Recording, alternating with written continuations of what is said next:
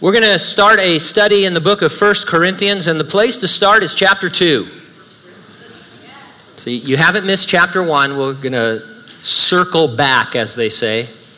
But I hope you'll see the value of our starting in chapter 2, verse 14, and reading through chapter 3, verse 4. So that's our text. The topic we're going to find there. The Apostle Paul introduces to us the carnal Christian who he describes as a believer still yielding to his or her flesh. The title of our message, Christian con carne. Where were you guys first service? I'm telling you, nobody even breathed when I said that first service. I was in a deep hole before I even prayed. Let's pray. Father, thank you so much for this time that you've called us to. And Lord, while we do have a lot of fun and we have humor because you gave us that, Lord, we also take the word seriously, and we appreciate that you're going to minister it to our hearts as we hear it. You're going to speak to us between the soul and the spirit in that place only you can. And you're going to make us more like Jesus and let us know more about that grace that is superabounding. Help us as we work through these verses, Lord. I pray that they be clear and understandable and inspirational. We thank you and praise you in Jesus' name, and those who agreed said, amen. When I visited Joe, he had been given 5, maybe 6 months to live. His doctor had somberly advised him, you have some life left, live it well. The diagnosis, brain cloud. Might as well travel to a South Pacific island and satisfy the natives by throwing yourself into a volcano. Of course, I'm talking about Joe Banks, who in Joe versus the Volcano was played by Tom Hanks. Ever see that movie, Joe versus the Volcano? It's a classic, right below The Burbs in terms of Academy Award-winning performances. Now, Joe didn't really have a brain cloud. It was a scam to get someone to volunteer as a human sacrifice. Brain cloud is a real thing, however, only it's not fatal. I suffer from it, and I know that so do many of you. It's a temporary inability to think properly or to remember something. I will have several brain clouds this morning, as most of you know. Now, it is not to be confused with a brain freeze. Do you all know what a brain freeze is? Who doesn't know what a brain freeze is? Raise your hand. All right. Just be careful drinking your chapel chiller this afternoon. There's no known cure for a brain freeze. And it hurts. You think you're having an aneurysm. It's crazy. So, you didn't think I'd start with something that serious, did you? I hope to lighten the mood a bit because I am going to use medical diagnoses as an illustration. And I didn't want it to bring some of you immediately back into a traumatic memory. To quote Nick Fury, I'm nice like that. Something is wrong. You go to the doctor. After the exam and running all the pertinent tests, you receive the diagnosis. Whether it's something mild or major, you're smart to take it seriously and take the steps necessary to cure or help counter or control what you've got. We're going to begin our studies in 1 Corinthians with a diagnosis that will greatly help us in understanding everything else we read about that church. It's not a physical diagnosis, of course. It's a spiritual one. It was presented to the believers in Corinth by the Apostle Paul after he examined a first-hand report about what their church life was like. It's found at the beginning of chapter 2, as I told you, in verse 14, and it carries on into the 4th verse of chapter 3. So let's read those as a unit. 1 Corinthians 2:14, but the natural man does not receive the things of the Spirit of God. They are foolishness to him, nor can he know them, because they are spiritually discerned. But he who is spiritual judges all things, yet he himself is rightly judged by no one. For who has known the mind of the Lord that we may instruct him? But we have the mind of Christ. And I, brethren, could not speak to you as spiritual, but as to carnal, as to babes in Christ. I fed you with milk and not with solid food, for until now you were not able to receive it, and even now you are still not able. For you are still carnal. For where there are envy and strife and divisions among you, are you not carnal and behaving like mere men? For when one says, I am of Paul, and another, I am of Apollos, are you not carnal? As many of you know, there were problems in the church at Corinth, lots and lots of problems. With the enlightenment of the Holy Spirit, Paul was able to diagnose their root condition 350 miles away. He said, "You are still carnal." Now, carnal means flesh or of the flesh or fleshly. In this context, it describes a believer in Jesus Christ who still thinks like and behaves like they did before they were born again. One who yields to the influence of their unredeemed flesh rather than to the indwelling Holy Spirit. Since it is possible to be in Christ and still carnal, it makes sense that we let the Holy Spirit examine us, run some tests, and then heed his diagnosis. I'll organize my comments around two questions that must be asked and answered. Number one, are you still natural and a non-believer? And if not, number two, are you still a carnal believer? So let's look at number one, are you still natural and a non-believer? The doctor will FaceTime with you now. Sounds odd, but that's what's being called telehealth, and it's growing in popularity. I get notices about this all the time from Blue Cross, where they want you to sign up so that you can contact a doctor online for minor things and maybe even a short exam. I mean, there's some things they can't diagnose, obviously, but it can save a trip. And so you end up FaceTiming with a doctor and paying $150 for it, but still, you know, it's popular. I'm only mentioning it because Paul diagnosed the church in Corinth from Ephesus. He told them their condition using three states of being: natural, spiritual, and carnal. The natural man, woman, or child is a person who has been born once, born physically, but not born a second time, not born spiritually. It's a word that describes all non-believers. He who is spiritual describes a person who has been born again. Doesn't mean they are mature. We sometimes use that word and say, Gene is super mature. He's super spiritual. Now, I know none of you would ever say that, so maybe one of you. Who's spiritual here? Raise your hand. There. We're all in the same boat, and it's sinking. But anyway, we say of people, oh, that guy's really spiritual, or that guy's really spiritual, but that's not the sense here. It simply means the person is saved. The moment you're saved, you have the Spirit, therefore you are spiritual. And then there are those who are still carnal. When we get there, in our second point, you'll see Paul was definitely describing a believer, but one whose behavior was being influenced by the world and not by the Word. And so we begin in verse 14 of chapter 2, but the natural man. I was thinking about this. Adam and Eve have been given new names. Their titles, really. They are now called by geneticists Y chromosomal Adam and mitochondrial Eve. And the reason is because genetics has finally caught up to the Bible. And they're admitting that we all descended from an original couple. You know, we always are worried about science proving the Bible, and really science catches up to the Bible. We've always known that, and it's been ridiculed. Oh, they're Adam and Eve. Now, they're still not talking about the biblical Adam and Eve, but they adopt the names because everybody knows what they're talking about, an original couple from which all of that flows. And by the way, this is an aside, and I don't know a lot about it, but I know this much. The modern study of genetics is really destroying a lot of previously understood things in the scientific community. For example, there's a whole group of non-believing scientists, geneticists, who tell you that the evolution is impossible based on what we know about genetics today. It's absolutely impossible. There really is no debate anymore between the Bible and evolution because science has killed evolution, even though people won't admit it. And so if you really get into this genetic stuff, you'll find out that there's a lot that has been overturned. And they've, like I said, they've caught up to what the Bible has taught all along, but from a spiritual viewpoint. The natural man is the descendant of that first biblical couple, Adam and Eve. Their legacy is that they exercised their free will in Eden to disobey God.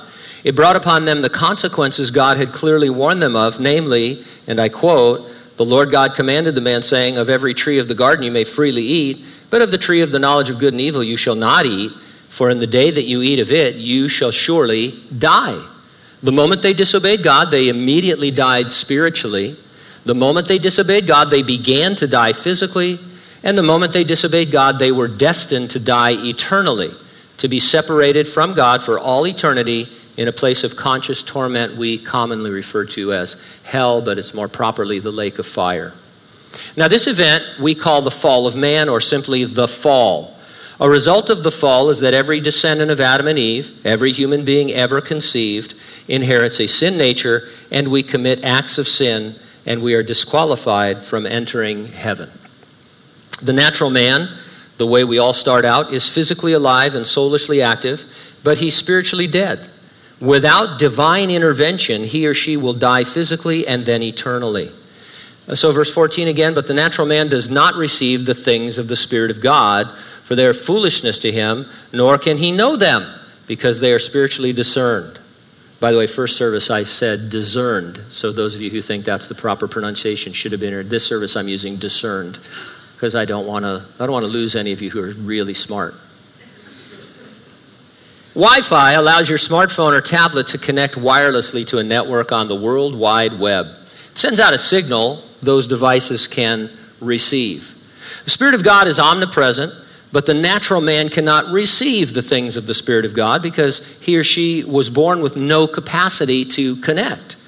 The spirit of the natural man is dead. His receiver, as it were, is not functioning. The things of God are spiritually discerned. The natural man, hearing unaided about the things of the Spirit, considers them foolishness.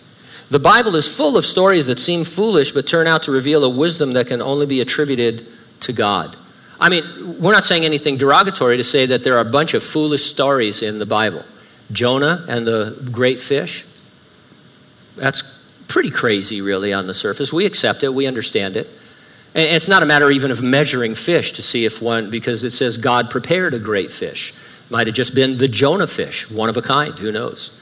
But what I'm saying is, before you're a Christian, that's a children's story. It's a myth. It's foolishness to think it would have anything to do with salvation. And yet Jesus points back to it and says, I'm going to be in the earth 3 days and 3 nights, like Jonah was in the belly of the great fish. And that is a wisdom that God portrays that we learn about after we get saved that the natural man can't understand or receive. Lost my place. I should not tell stories. I was full of story. Okay, yeah, I'm in the right place. But he who is spiritual, verse 15. You don't become spiritual by spending lots of time fasting and praying. You don't become spiritual by giving of your time and your talent. Being spiritual isn't an achievement, it's a receivement. I was proud of that. It means you've been... I feel like we're sharing together. We're friends, right? It means you've been born again. In the very first nick at night, the Jewish leader Nicodemus came to Jesus after dark to ask the Lord a few questions. As he usually did, Jesus turned the tables on his questioner, telling him that he must be born again in order to go to heaven. Jesus pointed out that Nicodemus had already been born once, born physically. He needed this second birth, a spiritual birth. He needed to be quickened or regenerated or saved. These are all terms that refer to this event. Jesus is the Savior of the whole world, the Bible says, especially those who believe. That means his death and resurrection are sufficient to save anyone, anywhere, at any time. Not everyone is saved. We are not universalists. Some will be lost, but the death of Jesus on the cross is sufficient to save all men. Now, he did say that no man could come to him unless he draws them, but he also said that by being lifted up in death on the cross, he would draw all men to himself. He would make a way for all men to receive him. How can that be implemented? Well, let me read a short, simple doctrinal statement that I agree with. This writer says, we believe that humanity was created in the image of God, but fell from its original sinless state through willful disobedience and Satan's deception, resulting in eternal condemnation and separation from God. In and of themselves and apart from the grace of God, human beings can neither think, will, nor do anything good, including believe. But the prevenient grace of God prepares and enables sinners to receive the free gift of salvation offered in Christ and by his gospel. Only through the grace of God can sinners believe and so be regenerated by the Holy Spirit unto salvation and spiritual life. Prevenient grace is grace that goes before. That's all that the word means. It goes before. It's all of the ways God works in our lives before we really know him at all. It reveals God's heart for his creation. It testifies to God being the initiator of a relationship with him, revealing him as the one who pursues us, not willing that any should perish, but that all would come to repentance. God calls all people everywhere to repent and believe the gospel, and he graciously enables those who hear the gospel to respond to it positively in faith. God the Holy Spirit frees your will to receive the Lord. The natural man is thus by the Spirit of God enabled to receive Jesus by grace through faith or to go on rejecting him. So verse 15, he who is spiritual judges all things, yet he himself is rightly judged by no one. This verse is too often taken out of context to defend someone who claims they have authority from God that cannot be judged but must be accepted. This happens with Christian leaders a lot, where they say they have special revelation or they're in a category by themselves. But Christians do it all the time. I encounter it in marriage counseling when people come in and they say, God told me this about my marriage and that it's okay for me to get a divorce even though I don't have grounds. And whenever somebody says that to you, and everything, I've been praying about it and the Lord told me. Well, then what are you supposed to say? No, he didn't. I mean, that's a way of I'm not saying we always do this, that's always indicative of this, but it is a way of posturing so that you're really saying to somebody, when you say, hey, the Lord told me, what you're really saying is, I don't care about your opinion, this is what I'm going to do. The Lord told me this. And obviously you want to be careful. I don't know what the Lord is telling people, unless what they're telling them is wrong and sinful and contrary to his word. And then a good answer is, no, he didn't, because he won't contradict himself, and here's what the Bible says. And so we need to be careful about this and make sure. So that's an aside, but this verse isn't really teaching that. What it is teaching is that once you're born again, you can discern and understand the things of the Spirit. The natural man can't. He can't judge you either, and that means he's ignorant of spiritual things. So when you're describing to the natural man spiritual things, he can't say, well, that's not true, or you're wrong. He's ignorant. He's just not able to receive them. And so one of the arguments Paul gets into in this letter, where these verses are placed, by the way, has to do with the wisdom of men versus the wisdom of God. And he'll go on to say the wisdom of God is foolishness to men because they can't receive it. So that's what's going on here. It's letting us know that we can discern the mind of God. In verse 16, who has known the mind of the Lord that he may instruct him? But we have the mind of Christ. So the answer is, this is from Isaiah. It's obviously a rhetorical question, and the answer to it is no one can know the mind of the Lord that he may instruct him, but we have the mind of Christ, meaning we can understand spiritual things, not to instruct the Lord, but to be instructed by him. Now it's interesting to me, and this is a good meditation, people do instruct the Lord. As I've told you many times over the years, people think biblical Christianity is a relatively modern religion, starting with Jesus Christ. And really, you and I know that Christianity started in the Garden of Eden with Adam and Eve, because that's where the first gospel was proclaimed. That's where the Lord said he was coming to die for the sins of the world and rise from the dead and deal with Satan and all of that stuff. And so the whole history of man is biblical Christianity. And by the time Buddha comes, or Confucius, or Muhammad, or some of these other guys, they're way later. But what happens is people look at biblical Christianity and they say, we don't want to have anything to do with that. I don't want a crucified Savior. I don't want to, pick up my cross and follow him. I don't want to be the greatest of all by being the servant of all. And so I'm going to instruct the Lord and say, this is the religion I'm going to make up. I'm going to have my own religion. And some of them catch on. And other people, get involved in it. And they all involve human works. Everything else but biblical Christianity involves human works. You can somehow work your way to heaven. And that's what people want to do. And that's the instruction they give to God. And they're ignorant of spiritual things. We understand that it's all by grace. We have the mind of Christ. We can understand these things. We're instructed by him. And in the second birth, we discern them. And so closing out this section, here's a good question. How many times have you been born? Once for sure, but have you been born twice? Have you been born spiritually? No question could be more important to answer. And it may be that one or two or more individuals here today never really been born again, never been regenerated, never been quickened, never asked Christ to be your Savior and confessed your sins and repented of them and come to the Lord. And so that's the place to just stop and meditate as we go on. Now in chapter 3, are you still a carnal believer? Some say that the carnal Christian is not a Christian. If you've studied this, or if you do study this, you're going to find a lot of even solid Bible teachers who tell you there's no such thing as a carnal Christian, just a Christian who can act carnally every now and then. Well, let's see what Paul says. In verse 1 of chapter 3, he addressed those who were still carnal as his brethren. And since Corinth was a mostly Gentile church, Paul cannot mean they were fellow Jews. They weren't his brothers in that sense. They were his Christian brothers and sisters by virtue of the second birth. And in that same verse, he called them babes in Christ. If you are in Christ, you are saved. And so let's take it on in verse 1. And I, brethren, could not speak to you as to spiritual people, but as to carnal. A paraphrase of this might be, brothers and sisters, you're saved, but I have to conclude from your behavior that you are carnal. Now, it might be good to pause and discuss the Corinthian carnality crisis. We'll read in a moment in verse 3 that there was envy and strife and division in the church.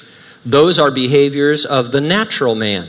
When a spiritual man, a believer, behaves that way, he or she is yielding to their unredeemed flesh. He or she is thinking like the world. They're thinking like they thought before having the mind of Christ. Now, there's a lot we could say about Corinth, the city. This ought to suffice. In ancient Greece, Corinthian was an insult addressed at vagrants, drunkards, and sexual deviants. And so if you wanted to insult somebody, you'd say, you Corinthian, whether they were Corinthian or not. It was the worst thing you could say about somebody in Greece at that time because of their awful reputation. Bible commentators universally compare it to places you go to in order to sinfully overindulge your physical passions. You might think of a place like Las Vegas, but it's actually slipped to number 4 on the list of most sinful cities in the world. There's a list of everything, right? Don't you know that? And this particular list puts Vegas at number 4. My number 1 city, my choice would have been Amsterdam. Sorry if you're Dutch, but a lot of really wicked things go on there. I can't believe they have tours of the red light district, like it's something to tour. But anyway, a city I can't really pronounce in Thailand ranks number 1. I think it's Pattaya. Years ago I brought this up. It's been number 1 for a long time. And I think I called it Pattaya. Pattaya? Yeah, Pattaya.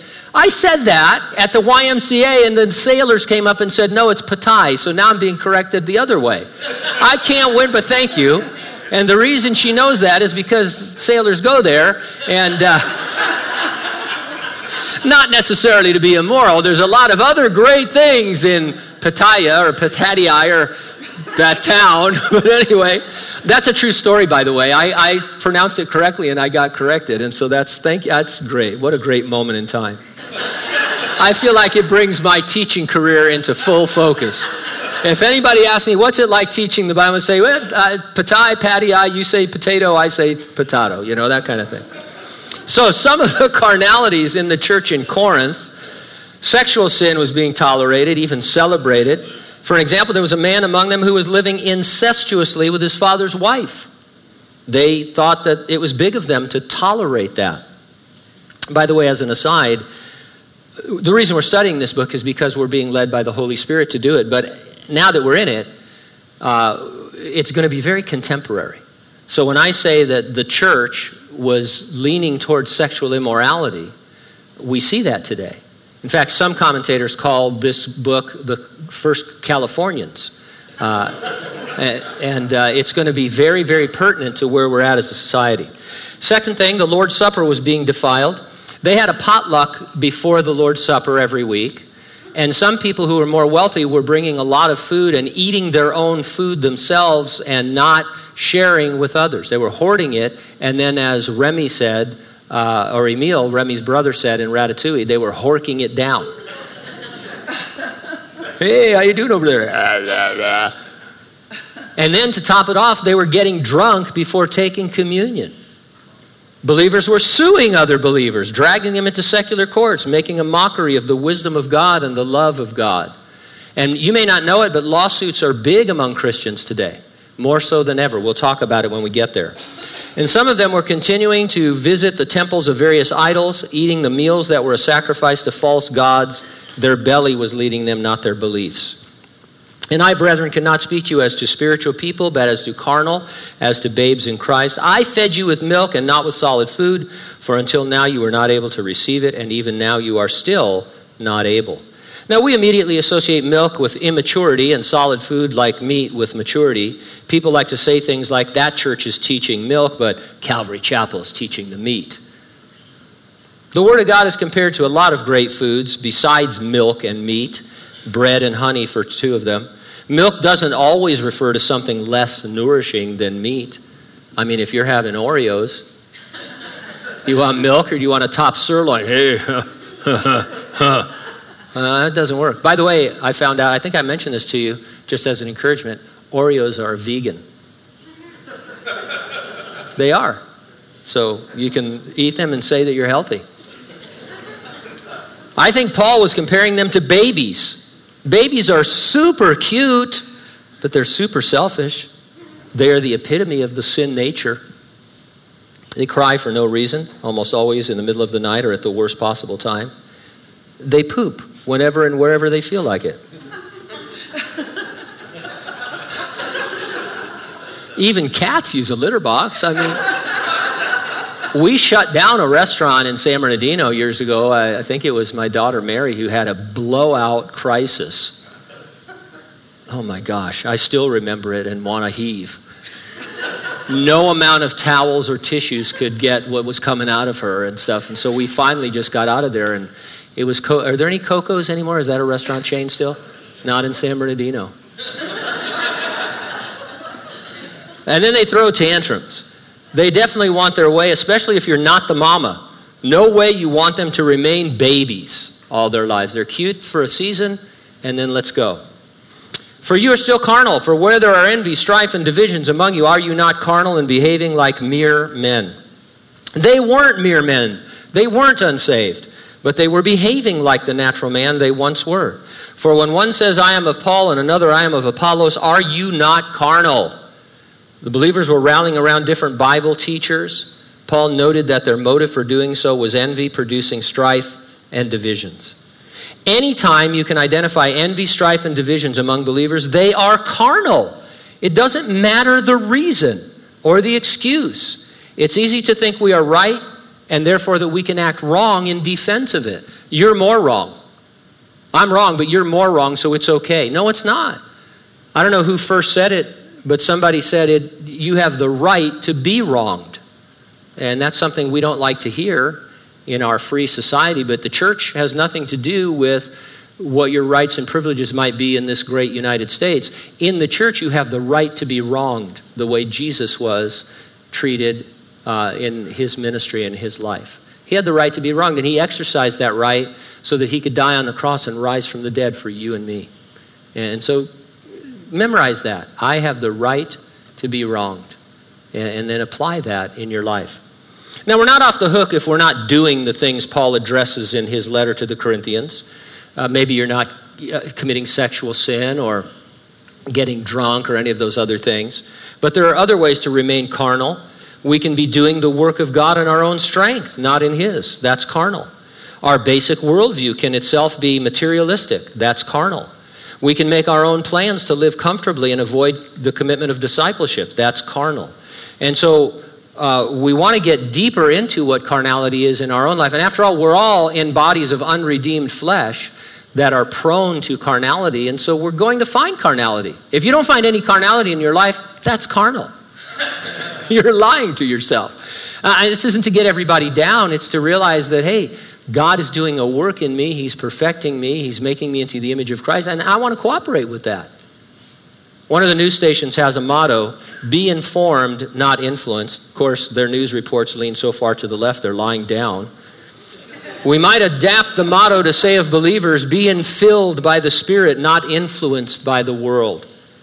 If you're committing sexual sin, causing division, suing another believer, getting drunk, those are defined for you as carnal. That's easy to say. You can go up to each other and say, hey, is this true of you? Yeah, then you're carnal right now. You need to repent. But as I said, the Spirit wants to go deeper, deconstructing your thinking to see where your fundamental approach to life and godliness might be still carnal. Now listen, Paul didn't label them carnal as if it was something to be commended or something that was all right. It wasn't like, oh, you're one of those carnal Christians. Okay, go for it. No. It should have shocked them. It should have been like the medical diagnosis that rocks your world. Those of you who've heard your doctor say, you've got cancer, you know what I mean. If God says you've got carnal, then you ought to want to eradicate it before it spreads. Nobody was ever told you've got cancer and they said, great, fantastic. What can I do to get more cancer? No, you want to get rid of that. What's the treatment? Let's go. I'll do almost anything to do it. And that's the idea, that's the understanding we need to have of being carnal. God says, hey, Gene, you're carnal. I have to do something about this right now before it spreads and becomes much more difficult. Commentators stress over how much sin is too much sin since a saint still can sin. Try and say that. I couldn't get through it first service. Gene thought I was having an aneurysm, but it was just a brain freeze. Anyway, they admit there is such a thing as the carnal Christian, but they insist only temporary, only a momentary state, only a sin here or there. They seem afraid to say, as if it's heresy, that a believer can remain carnal. Now, I don't want to... Here's all I can say. I thought, how am I going to answer that, or how am I going to deal with that? And so I thought, is there in the Bible a carnal believer that can serve as our example? And I believe there is, and I'll give you a clue. This man's wife was a pillar in the community. Yeah, I got a million of them. We haven't had to use the laugh track at all.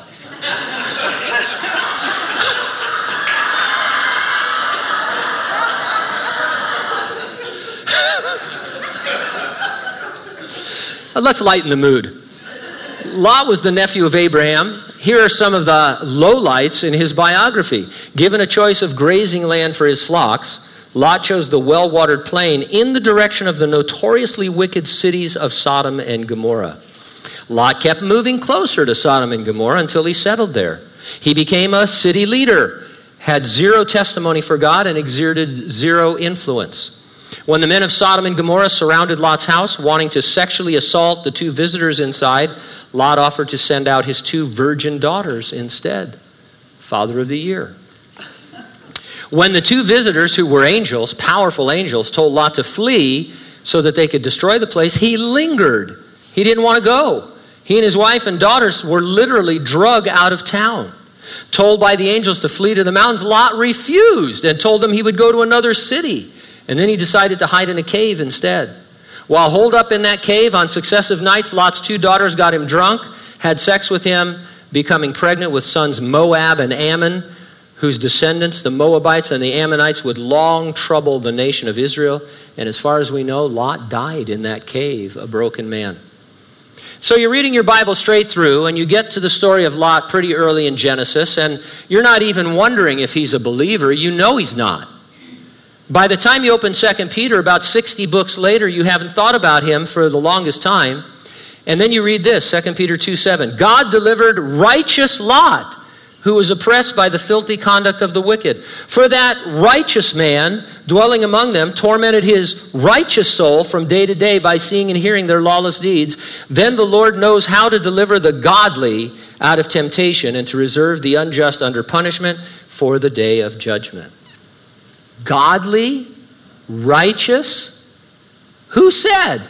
Well, God said, inspiring Peter. And so all we can do is thank God for superabounding grace. No matter how carnal you get, God's grace can cover it. Should we sin, though, that grace might abound? God forbid you'd even think that way. Do you really want to be a believer like Lot? Again, just think of him just from an earthly point of view. At one point, he hung around with Abraham, the greatest spiritual man of his generation, father of the Israelites and of all believers, father of the faith. He had so much wealth and possessions that the land couldn't bear both of them. And then he went on a slide downward to where he ended up living with nothing in a cave, a guy who committed incest by drunkenness. And as far as we know, that's how his life ended, or where his life ended. And so you don't want to be like Lot in any dimension, especially not as a believer. Since there are these three categories, natural, spiritual, and carnal, the question is, what man am I? What man are you? If you are natural, well, you must be born again. And the Holy Spirit has brought you to this place so that you can hear that Jesus Christ lived and died and rose from the dead to save you from your sins. And you can come forward today and receive Christ as your Savior, because the Holy Spirit frees your will to make that decision. If the diagnosis you receive is you are still carnal, then your prescription is simple: repent and go on in the joy of the Lord. Let's pray.